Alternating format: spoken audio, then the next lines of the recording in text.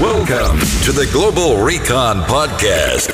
Here are your hosts, John from Global Recon and Mike from Fieldcraft LLC, giving you the matter of facts. GlobalRecon.net, FieldcraftSurvival.com. I'm your host, John Hendricks. I'm here with Mike Glover, your co-host, and we got a good episode for you guys. We have a special guest on, and we'll get to that in a second. We want to talk a little bit about last week and the feedback we got, which is pretty good. We had two from Ronin Tactics on, and two and Mike, they go way back, and they serve together in the various units in Army Special Operations. So it was a good episode, and I know it was fun for you guys to kind of take a trip down memory lane, right? Yeah, absolutely, man. It was awesome. I think talking to two, and especially his mindset and talking about all the things that he's been through, his experiences is, coming out of Vietnam. And I don't know, man, I know I've known two for over a decade, but if he comes out with a book, I'm interested in reading his book, just him telling a story. I get goosebumps, bro. It was a good podcast. Yeah. I can't wait for the book, man. That's definitely going to be an interesting book. So that should be good. So on with us today is Alex Skarlatos. And Alex, some of you may know Alex already, but Alex was one of the 3 Americans who foiled that would-be terror attack on the train in France a couple of months back. So, since then, Alex has been doing a couple of things. He's kind of been, on, I believe he's on Dancing with the Stars and doing a couple of other cool things. So that's pretty good. And since, we talk about mindset, and Mike more specifically, speaks about being aware of your surroundings and being able to react in the event of a situation happening, a crisis or something. So what happened over there in France is pretty much what Mike speaks about. So I'm going to introduce Alex Skarlatos to you guys. Alex, are you there? Yeah, how's it going? Hey, good, man. Good. How you doing, bro? Yeah, don't judge me too hard for the Dancing with the Stars thing. No, it's a cool show, bro, and I know you're meeting a lot of cool people and things like that, so that's pretty cool. Yeah, it was a lot of fun. Nice. So Alex, can we get into the story of, can we kind of go a little step by step on what happened over there on that train in France? Yeah, absolutely. I mean, basically, my friends and I were just kicking it in Amsterdam. We decided to go to Paris, so we got some tickets.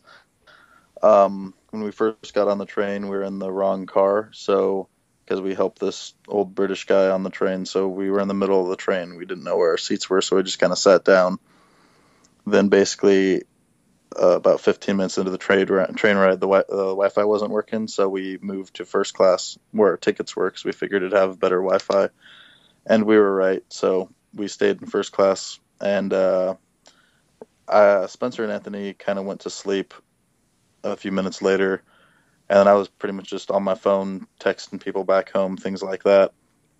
And I was following our trip on Google Maps. And then just after we crossed the border into France, after our Brussels stop, I heard what sounded like a gunshot and breaking glass. But to be honest, I didn't really think anything of it, because I'm like, oh, maybe somebody just dropped something or broke a window or something along those lines. And I didn't even turn around to see what happened. And then I saw a train employee run away from the noise at a full sprint. So I'm like, well, that's weird. So I look back to see what he's running from, and there's a guy standing there shirtless with an AK, trying to get it to work. It looked like he was trying to charge it or something along those lines. And so Spencer was awake at that point and saw it kind of the same time I did. So we both just ducked behind the seats. And I was kind of looking through the seats at the guy. And so I just tapped Spencer and I said, go, let's go. And the second I tapped him, he went, because I was thinking, let's go in a second when he gets closer or something like that. But the second I tapped him, he was gone. And so I was like, I didn't even realize he had left at first, because I kind of had tunnel vision from the adrenaline, and I was looking in between the seats. And so I didn't even notice he was gone until he was already halfway to the guy and crossed my path of vision. And so I was like, oh, shit. So I got up immediately and followed him, and he tackled the guy right off the bat and got him to the ground. We kind of beat on him for a second. Then he dropped the AK, and so Spencer kind of got behind him and sunk a chokehold in and kind of laid him down across the seat. And I tried to shoot the guy with the handgun, but it didn't work. So I tried charging it. I realized it was empty, so I threw it. Then I picked up the AK, tried to shoot him with that too, but it was unsafe. So instead of messing with it anymore, because he was stabbing Spencer with a box cutter at this point, I just started hitting him in the head with the AK. His arms kind of went limp, and so I stopped and then just watched him as he passed out from Spencer's choke. Then we kind of put him on the ground. I kind of had his arms behind his back, and we were trying to figure out what to do with him. And then I looked over and saw this guy with just blood squirting out of his neck. So I'm like, Spencer, get that guy. And so again, Spencer, after getting 2 slashes across the back of his neck and almost having his thumb cut off, goes over and sticks 2 fingers in this guy's neck to stop the bleeding. Wow. Then this British guy comes up and basically starts tying the guy up. So I was like, all right, whatever, he's unconscious, because Spencer held the choke for a good minute after he was already out. So I knew he was going to be out for a while. So I let the British guy tie him up, and I grabbed the AK. I put a new bullet in the chamber.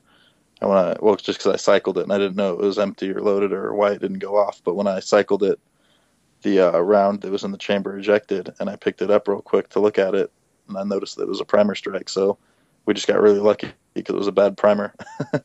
And then I just kind of unfolded the AK because it was a side folding Draco. So I unfolded it and just kind of went back to the back of the train to see if there was any other shooters or anybody else got shot. And everybody was kind of packed in the last 3 cars of the train. And I just asked if anybody spoke English, if anybody else was shot, or if they knew of any other shooters, and they said no. So I just told everybody to stay where they were, and I went back up to help Spencer with Mark, the guy who got shot. I just kind of quickly cleared the AK and gathered up all the magazines and weapons and whatnot and put them on a seat. Then I cut Mark's shirt off of him and did a quick blood sweep to see if he got shot in the chest or anything else, because his wife kept saying he got shot in the chest, but it was just the neck. And then we kind of just held that position until we got to the station in Arras, about 35 minutes after the attack happened. Wow, so you guys were on the train with this dude, like, subdued for 35 minutes after everything was finished? Yeah, because what happened was they stopped the train about 5 or 10 minutes after the attack because somebody hit the emergency alarm. And then some people jumped off, and then once they realized Mark was bleeding out, they picked back up again to the closest station. And including by the time they stopped the train and then started back up again and got to the station, it was about 35 minutes. Yeah. Wow. So what are the names of your 2 friends that were with you? The full names? Well, Spencer Stone, he's the Air Force medic that saved Mark's life and got stabbed. And then Anthony Sadler, he was kind of behind me when we tackled the guy, so he got a few punches in, and he also got that video that was on, I think, CNN after the attack. It was a really cool video, just the aftermath of Spencer holding Mark's neck and me looking for the handguns and things like that. It was pretty crazy. And then Chris Norman was the name of the British guy who helped us tie him up. And then Mark Magoulian was the name of the guy who got shot in the neck.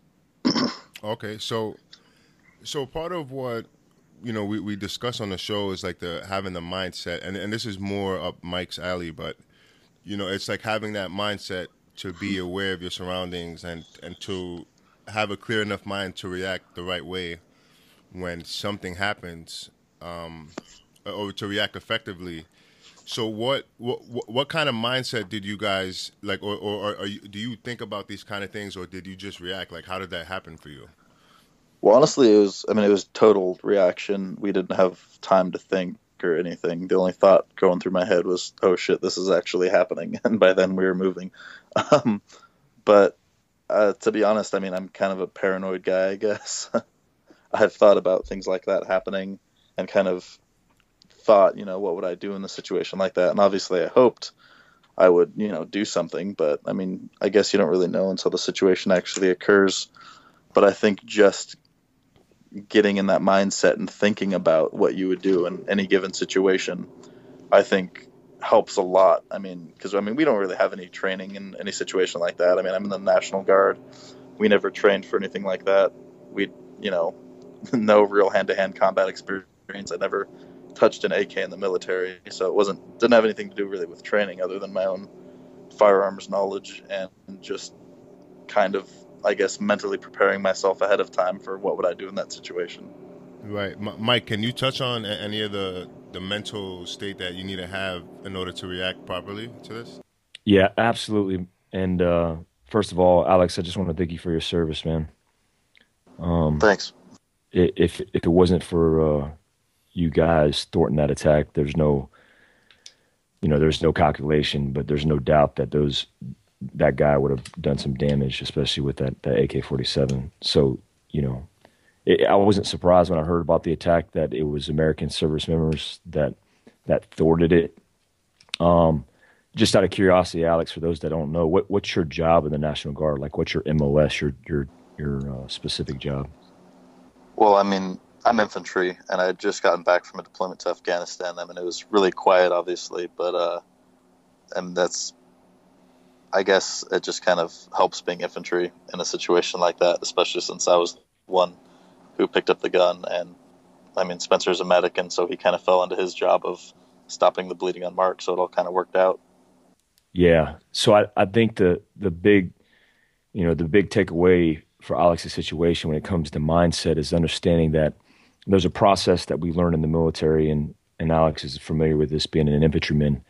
It's called an immediate action drill. So when we train through an immediate action drill, it's a training process whereby you isolate and you rehearse a specific training process, and then you commit it to muscle memory. So that way, when you react, it's subconscious reaction, and then consciously you can make good decisions, while you're subconsciously, through muscle memory, deliberately making moves.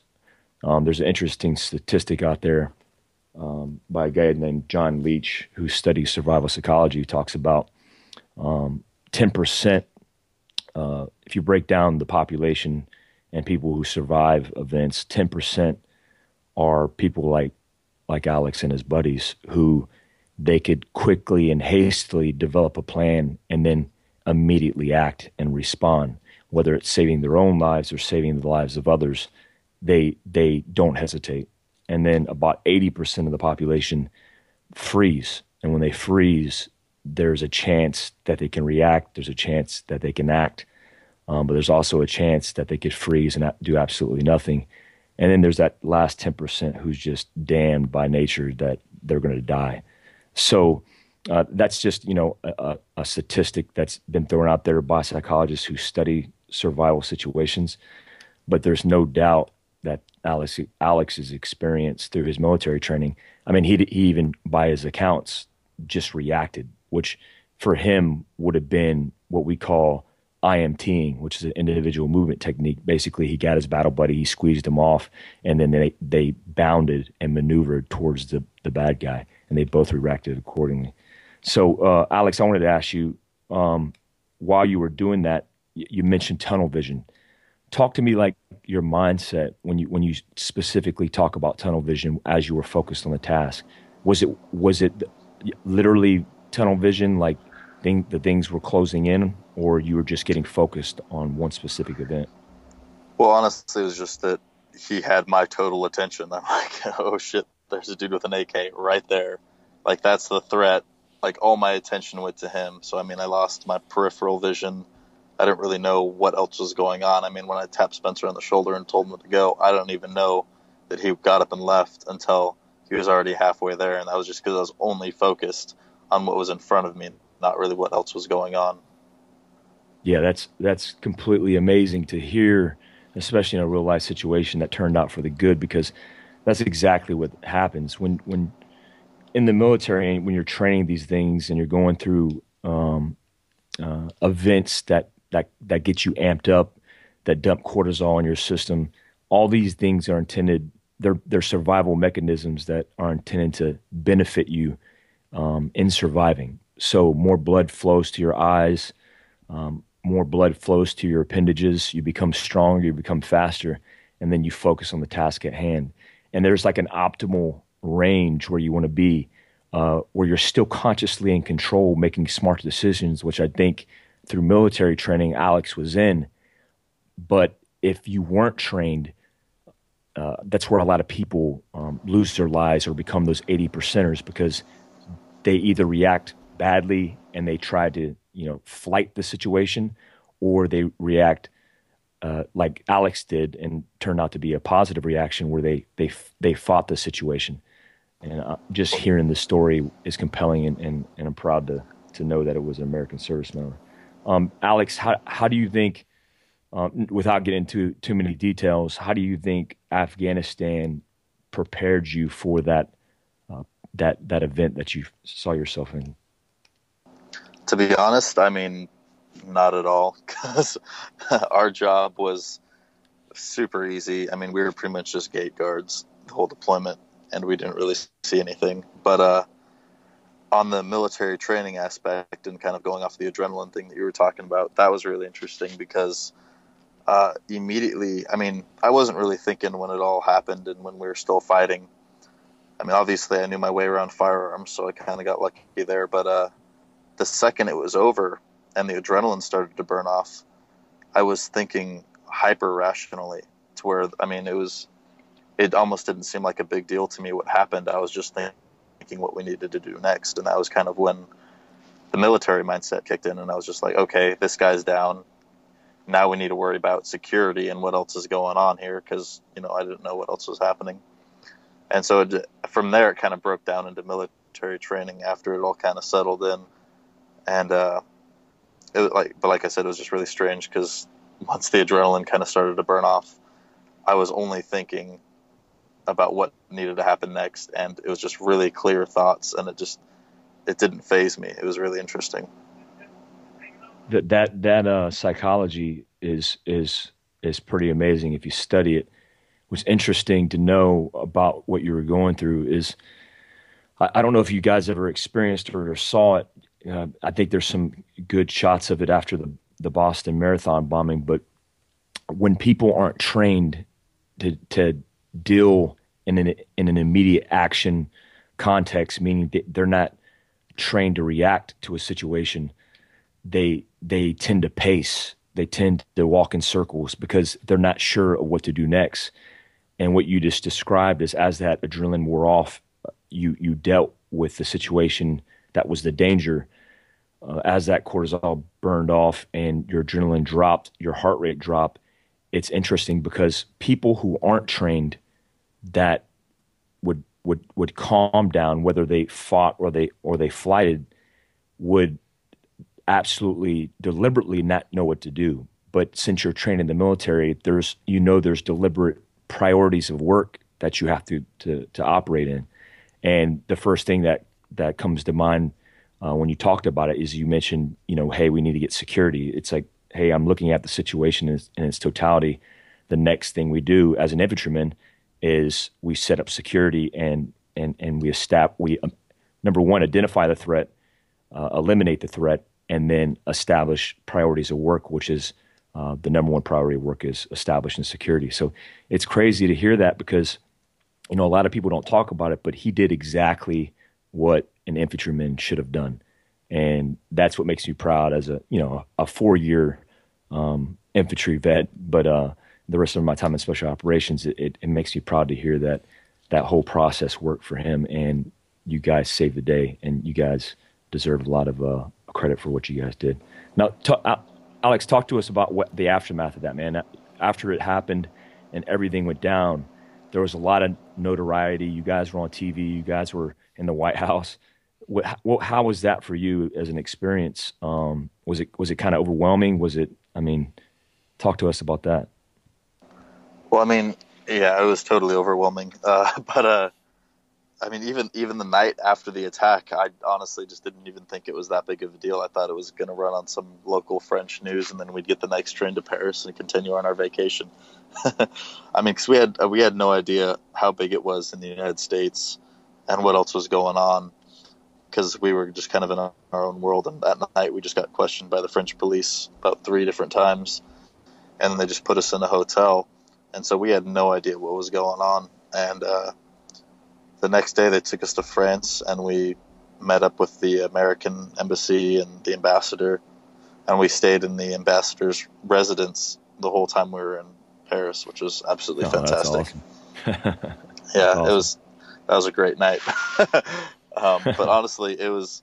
I mean, it sounds kind of cheesy, but honestly, I was just grateful to be alive and grateful that my friends had made it alive. And because I mean, we knew how lucky we got. I mean, obviously there was a lot of skill and things that went into us surviving, but there was also a lot of luck that was involved, or somebody looking out for us. So we were conscious of how lucky we got, and honestly, we were just kind of living it up, to be honest. I mean, meeting the French president and meeting Obama was all fantastic, but I mean, I was mostly just happy to have Spencer alive.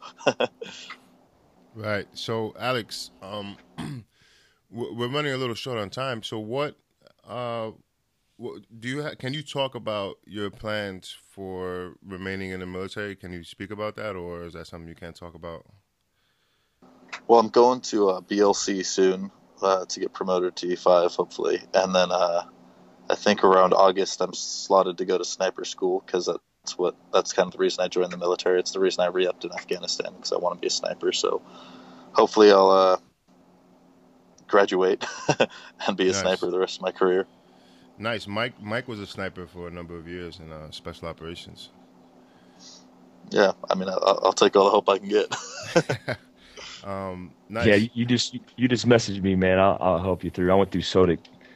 I think it's changed now. SOTIC used to be Special Operations Tactical Interdiction Course, but now it's a Special Forces Snipers Course or something like that. But yeah, you need advice or help, just DM me or message me. We talk offline. Thanks. Nice. All right, Alex, it was really great talking to you, man, and I appreciate you coming on and speaking about your experience, man. It's truly humbling. Alex, is there somewhere that we can list your social media handles, email address, or website, anything like that? I mean, yeah, I just got an Instagram, so if anybody wants to reach out to me, just hit me up on my Instagram. It's just Alex Skarlatos, AlekSkarlatos, all lowercase. Nice. All right, Alex, it was great talking to you, man. We'll keep in touch, and hopefully we can have you on for future episodes. All right, thanks. Yeah, I appreciate that. It was a good time. Yeah, thanks, Alex. Hey, so Mike, we've been getting hit up, probably you more than me, but with guys having questions about PTSD and how do they handle some of the things that they're going through psychologically, and is there anything they can do to kind of help get them over that hump? Do you have any advice for those guys? Yeah, I got a lot of friends, man, who I've lost in the last year, actually the last few months, it seems. Some special forces buddies of mine, as well as guys that I contract with. PTSD, is really the diagnosis of a mental health issue. And I talk about my YouTube video on Fieldcraft Survival Channel about kind of how I don't look at PTSD as really the issue. It's not a disorder or from a specific event necessarily. More than likely, it's a condition and reconditioning issue to integrate our soldiers back into civilian life. And, I'm no Zen master, man, and I'm no psychologist. My degree's in Homeland Security. So it's my take on it. But from my perspective, what I've come to understand is that our minds are our own worst enemies, right?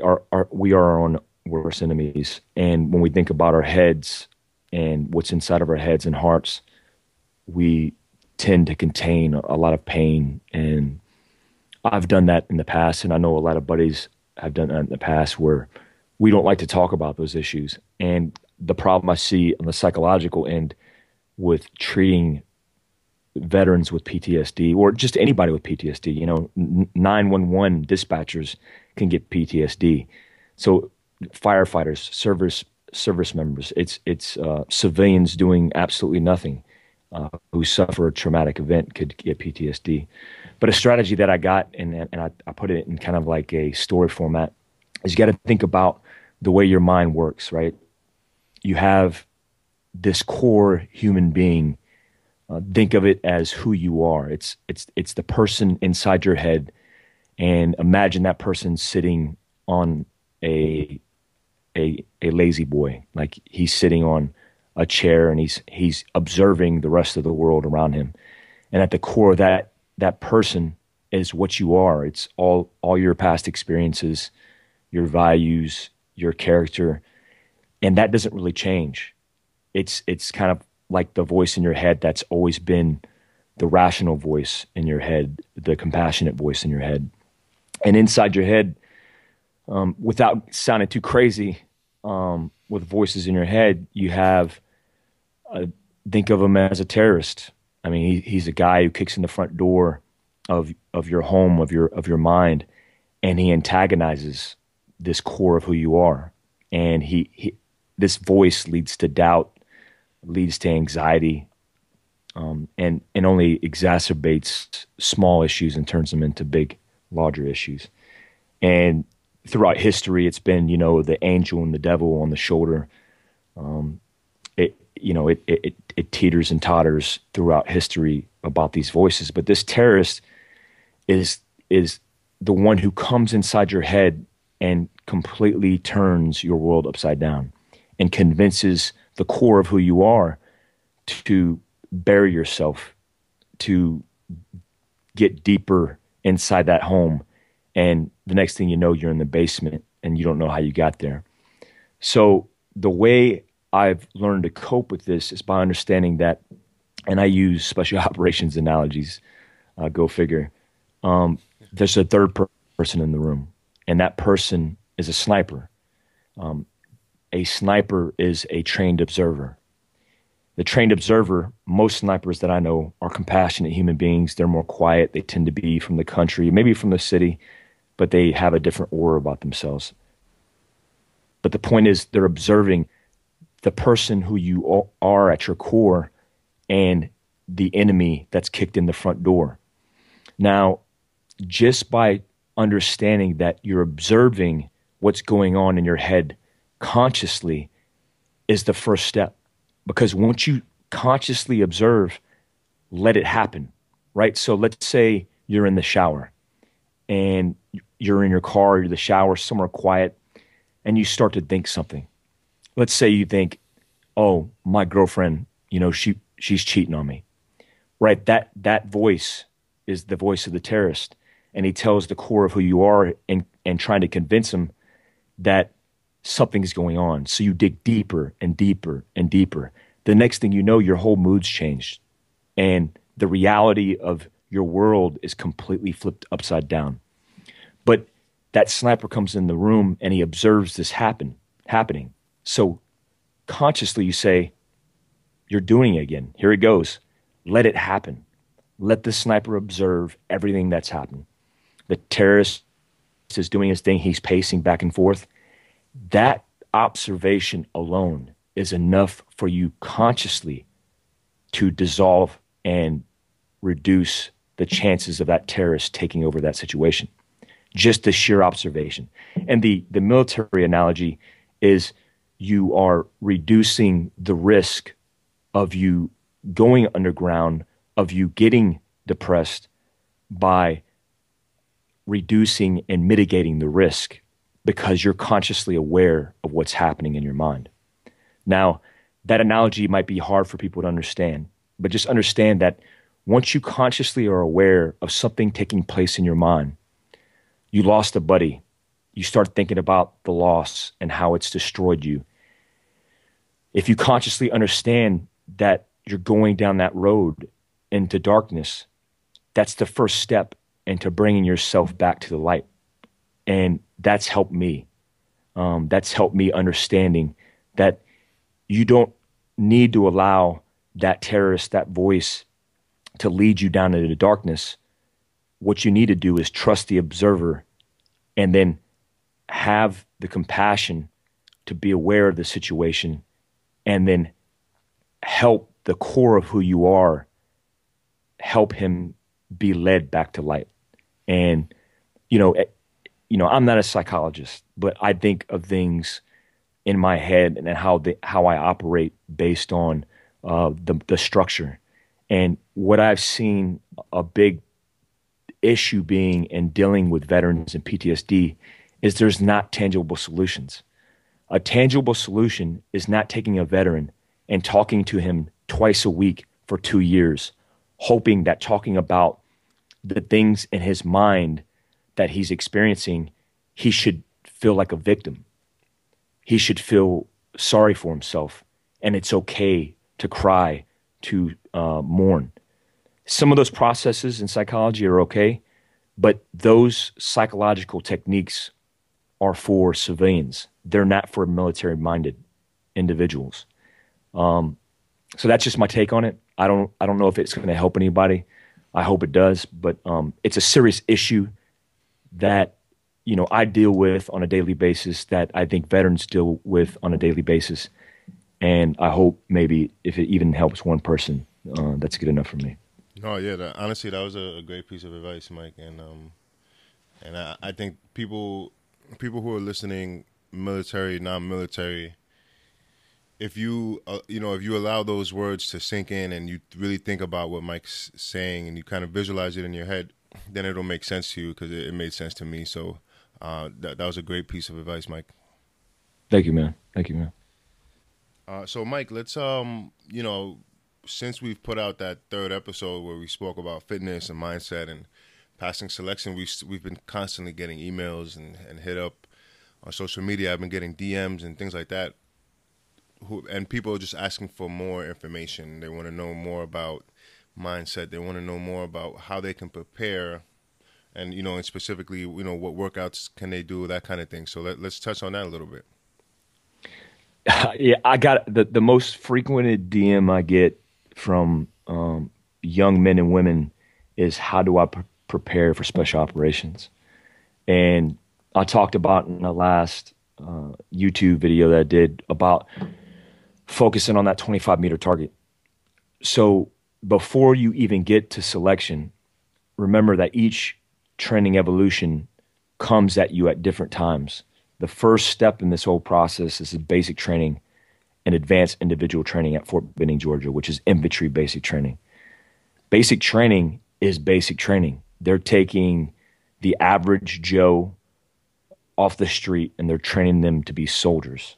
So I just had recently a Boston college football player message me, and we talked a little bit about fitness and mindset.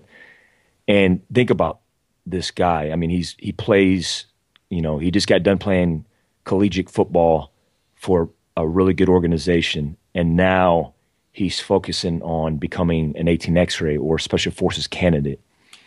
The first thing he has to do is go to basic training. He's got 8 months to do it. What does he need to do? Well, I will tell you that basic training takes the dumpy dudes off the street and turns them into soldiers. They have to cater to the lowest denominator, which is going to be your most dumpy dude coming off the street. I hope dumpy doesn't offend somebody. Big boned. Let's call them big bone. Good personality, big bone dudes. So these individuals who come off the street, they have to get them up to a level. Now, when I went as a 17-year-old private E1, I was in decent shape, but the kind of shape I was in was gym shape, right? I had, I did the chest and tries, back and bis routine in the gym. But when you go to basic training, it's all based on the Army Physical Fitness Test, which includes push-ups, sit-ups, and a 2-mile run. How many push-ups can you do in 2 minutes? How many push-ups or sit-ups can you do in 2 minutes? And how fast can you run 2 miles? So that's the concentration of effort I would focus on, and that is calisthenics. It's pushing and pulling your own body weight. Now, I am not the subject matter expert in calisthenics, but I am in functional fitness, which is calisthenics is an element of that. But I know, John, you specialized in calisthenics, so I know you have the right advice and the right training techniques. Can you give us some examples of good workouts for calisthenics for getting ready for, let's say, basic training? Yeah, absolutely.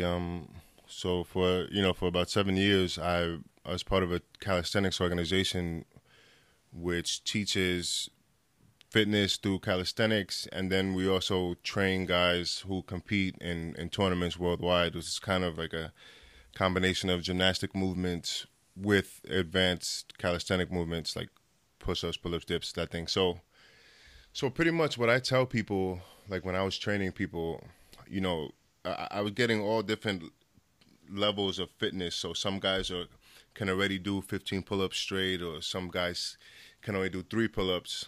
So there's methods to building up to whatever your goal might be. So for the very basic, if you can't do 5 pull-ups and you want to get to that point, what you can do is what we call back rows, and this is all body weight, mind you. So we can call them back rows or Australian pull-ups. So basically what that is let's say you're at a dip bar, right, like a parallel bar. You get under the bar and you straighten your body out so that your hands are touching the bar and your shoulders are about level with the bar, and the rest of your body straight with your feet pointing up. And what I'll do in the show notes and the podcast notes is I'll link to a video on YouTube showing this exercise just so you guys can see it.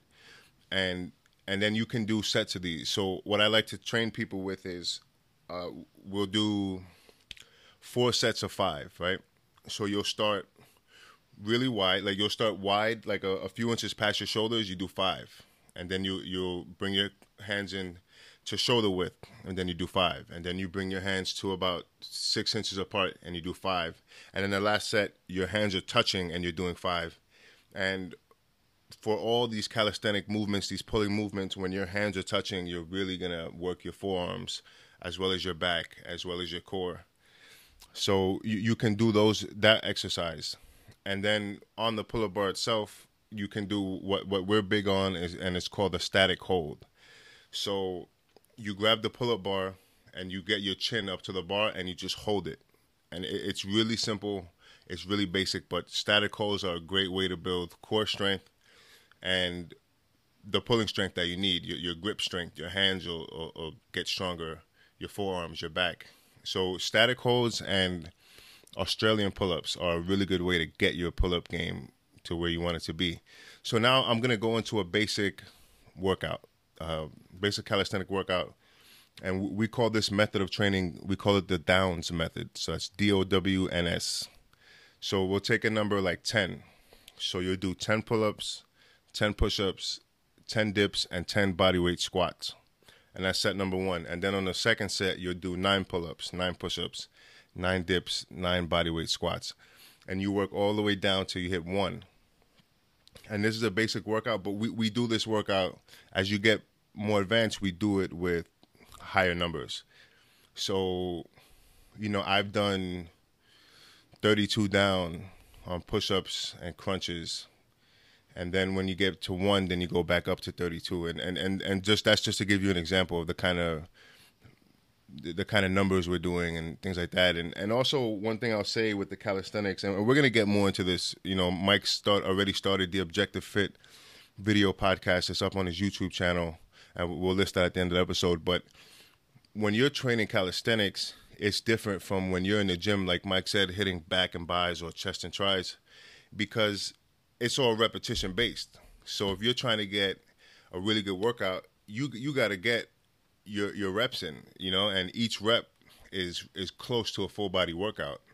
So the philosophy of it is different from the gym, where in the gym you're training back and biceps. That's it. When you're doing calisthenics, you're training your entire body, at all times. So it's a different philosophy. You have to get used to working out consecutive days. And so when you're doing these high repetitions, each rep you have to complete it. There's no way around it. So if you're doing 200 pull-ups, 500 push-ups, 500 dips, you're doing each one of these reps. So you're training your mind at the same time, you know, and you're learning about yourself. And, you know, because now you're getting to the point where you're finishing when you hit your target, you hit your goal, versus when you're tired. So you're training your mind as well as training your body. That's real good advice. So what is it? Where does that tie into core, like the principles of core exercise? And I know for me, one of the most important aspects of physical fitness is in the core, is in the center. So when you're doing those calisthenics, does your core does it automatically engage your core through the calisthenics? Yeah. So one thing I'll say about that is the core. You have to have a strong core. You know, for whatever reason, whatever you want to do in life, you have to have a strong core. And I actually did a video on YouTube, an instructional video, and I'll link that in the podcast notes. And it was about the core. So when you're doing, one thing you'll notice about guys in what we call the bar community, the pull-up bar community, it's worldwide, is a lot of guys have six packs and a lot of guys have really ripped stomachs, because everything, when you're doing push-ups, pull-ups, dips, and bodyweight squats, each one of those workouts, you're hitting your core as a secondary and a third target. So like you're hitting it lightly with each rep that you're doing, but on top of that, we do isolate the core. So we do a lot of what's called L seats. So an L seat is basically you're holding on the parallel bars or the dip bars, and your legs are straight out, and you're making basically an L shape. So there's a lot of variations of L seats that you can do. An advanced workout would be L seat pull-ups. So we would do sets of L seat pull-ups. So for example, we would do 10 down on L seat pull-ups. So the first set would be 10 L seats. Then you get off, you wait a couple of seconds, then you go back. Then you do 9 L seats, and so on and so forth till you hit 1. So the core is vital, man, and especially if you're for people going into the military and you're trying to get into these elite units, you got to have a strong core. And it's funny. One of my childhood friends, he was in the Army and he deployed to Iraq. And when he got back, we would kind of hike. We would go on hikes, and he had these assault packs. He had 2 of them, so he gave me one. And you know, we're throwing 45 pounds, 60 pounds. At one point, I did 70. And you know, we're hitting like 5 to 10 miles through difficult terrain, like it's a lot of hills and stuff. And I remember the first time we did the hike, I hadn't worked out for a while. I was coming off an injury, and my stomach hurt for like 5 days in a row. And I couldn't believe it. I was like, whoa, bro, all we did was hike. And he's laughing like, yeah, you know, especially when you haven't worked out, that's going to happen, you know? That's awesome, man. That's you know, me and Tu's whole premise behind Objective Fit when we were overseas and started that was, you know, combat chassis. We were working our combat chassis, which we called our core.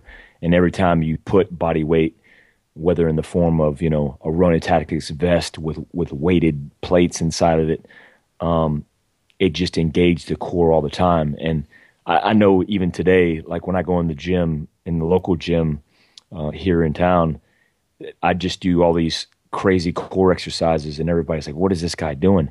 It's a part of the education that we want to get across in the podcast and in Fieldcraft's Objective Fit. It's because people aren't familiar with it. It's almost like it's almost the same kind of fitness level. You look at I like to think about like gymnast, and you're like, dude, that dude is uber ripped, massively strong, can hold out his body weight, push and pull it, and I can't even do a pull up. But why is that? You know, so some of these things that John talked about, the calisthenics, the core fitness, are just things we're going to talk about in later episodes and continue to feed you more information. There's a lot of resources out there, but John, you want to go ahead and close it out and give some links for some information? Yeah, definitely. So be sure to check out the podcast notes. That's where you'll get the links. Any extra information will be listed there on the podcast notes. The podcast notes are going to be up on my website, globalrecon.net/podcast. So when you go there, you just click on the title of the podcast. They're all listed. And in there, I'm going to put up some links. So I'll put up a link showing the Australian pull-up. And then I'm going to link to a video that I did a couple of years ago talking about the core. And you're actually going to see one of these dudes that I spoke about who has an insanely ripped stomach. And then we'll show some basic workouts there and then explain some of why it's important to train your core. So, we had a really good episode today. Alex Scarlatos was on, and we appreciate him telling the story of what happened on that train in France a couple of months back. And then, of course, as always, it's always great to when Mike's on and he's talking about his experiences and things like that. So, I really appreciate everybody coming together and working together for this. So, Mike, is there anything you want to close with? No, it just occurred to me that you mentioned guys ripped abs a few times, which is cool. But that just occurred to me. I think that 3 times you said that, but that's cool. I think having Alex on is an honor and privilege, and I'm proud of him. As a former sergeant major in Special Forces, looking at him as a young NCO, who the kid's on Dancing with the Stars now, and he's going to sniper school later this year. So you're talking about a true patriot who's serving his country and getting work done. I'm proud to have him on. And, we highlighted some PTSD strategies. If guys are having problems out there, there's some organizations out there at 222many, the number 2 many. A buddy of ours, Johnny Primo, we might have him on next week. He has an organization that talks about vets having resources, tangible resources to reach into. Try to hit them up. If you're suffering from PTSD, if you don't have anybody to talk to, you could always DM on my Instagram. I answer every single message that I get. I don't care if I stay up until 3 a.m. And I know John's the same way. Good podcast. Appreciate the follow. And it looks like we still are above Soft Rep. No offense to Soft Rep because they're doing their own thing, but it feels good to be somewhere up in the top brackets. That means people are listening, and that's what we want to do. Right. So that's it. So guys and girls, you can reach out to us at podcast@globalrecon.net. That's an email address. Me or Mike respond. We respond to every email. So once again, that's podcast@globalrecon.net. You can catch Mike on Instagram at Soft Survivor. That's SOF Survivor. And his website is fieldcraftsurvival.com. His Facebook is Fieldcraft LLC. My website is globalrecon.net. My Instagram is IGRecon. And my Facebook is FBRecon. So we'll see you guys in a couple of days, and we're going to have some interesting people on to talk about some important topics. Peace.